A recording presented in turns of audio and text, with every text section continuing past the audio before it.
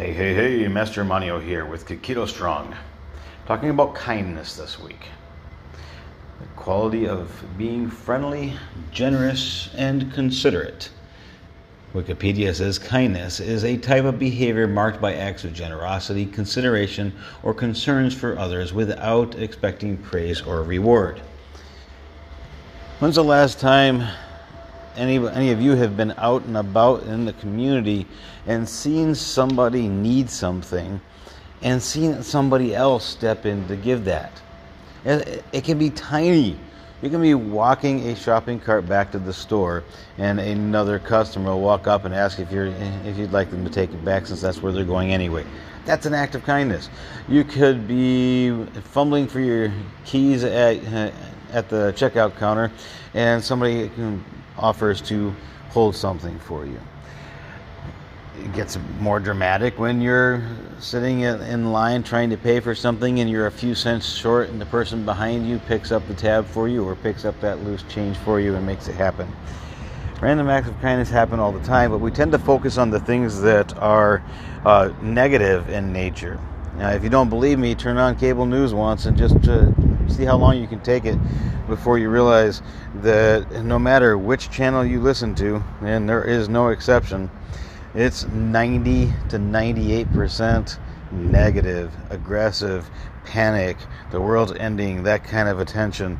They don't focus on the things that are happening around us that are making this country truly function and be something we can be proud of as Americans. The idea of the local news. When's the last time you turned on local news? It's quite the opposite most of the time. There is a really good percentage of local news stations who go out of their way to find good stories to talk about. And that's because at the local level, people have made it very clear that we want to talk about the happy things that happen. They're still there. We need to pay attention to that. We need to give attention to the idea of just doing the right thing because it's the right thing, not doing the right thing when it's convenient or it makes us money or makes us happier. Doing the right thing means happiness has more longevity. It means that it's true, it's real, it'll last.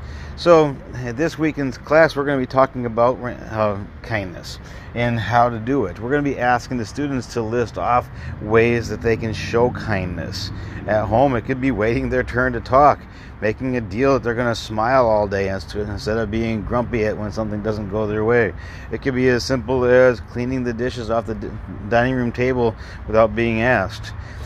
But they're going to be asked to come up with it. Now, I have a list, and if my printer ever decides to print for me today, I am, for the first time in 2 years, going to be printing off what I call the random acts of kindness.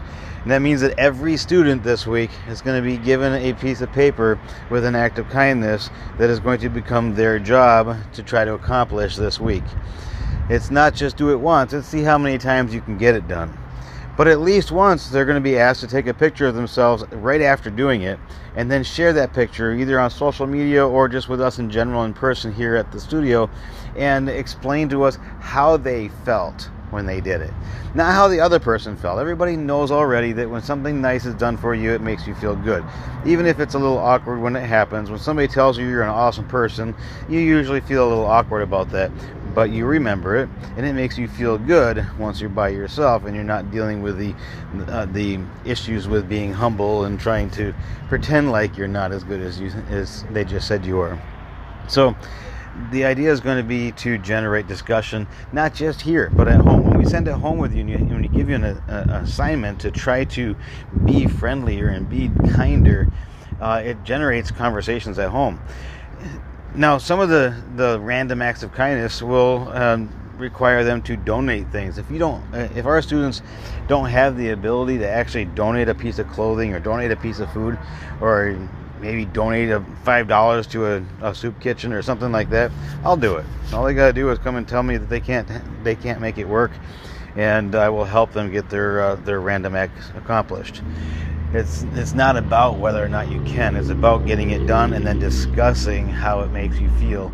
Because if we remember how good it feels to be nice, maybe the next time we want to say something cross or the next time we're feeling down, we can look for a way to find the silver lining of kindness within it. It's just another way of thinking. Over the last 10 years, it has been slowly grinding on me that we need to identify ways to show that kindness really can help. You want to talk about helping people with confidence? Show them kindness. You want to talk about helping somebody with self-control? Show them kindness. You want to help them understand what's expected of them? Show them kindness. You want to have a world that's a little bit happier to live in? Well, it has to start somewhere, so why not right here? All right, so we're going to be talking about acts of kindness and discussing how it makes us feel when we're kind to somebody else. Any questions? Let me know. This is a short one today. Don't let the fact that this is only going to be about a 6-minute podcast fool you. It's one of my favorites. So come in ready to ask questions. Come in ready to discuss. We will be all week.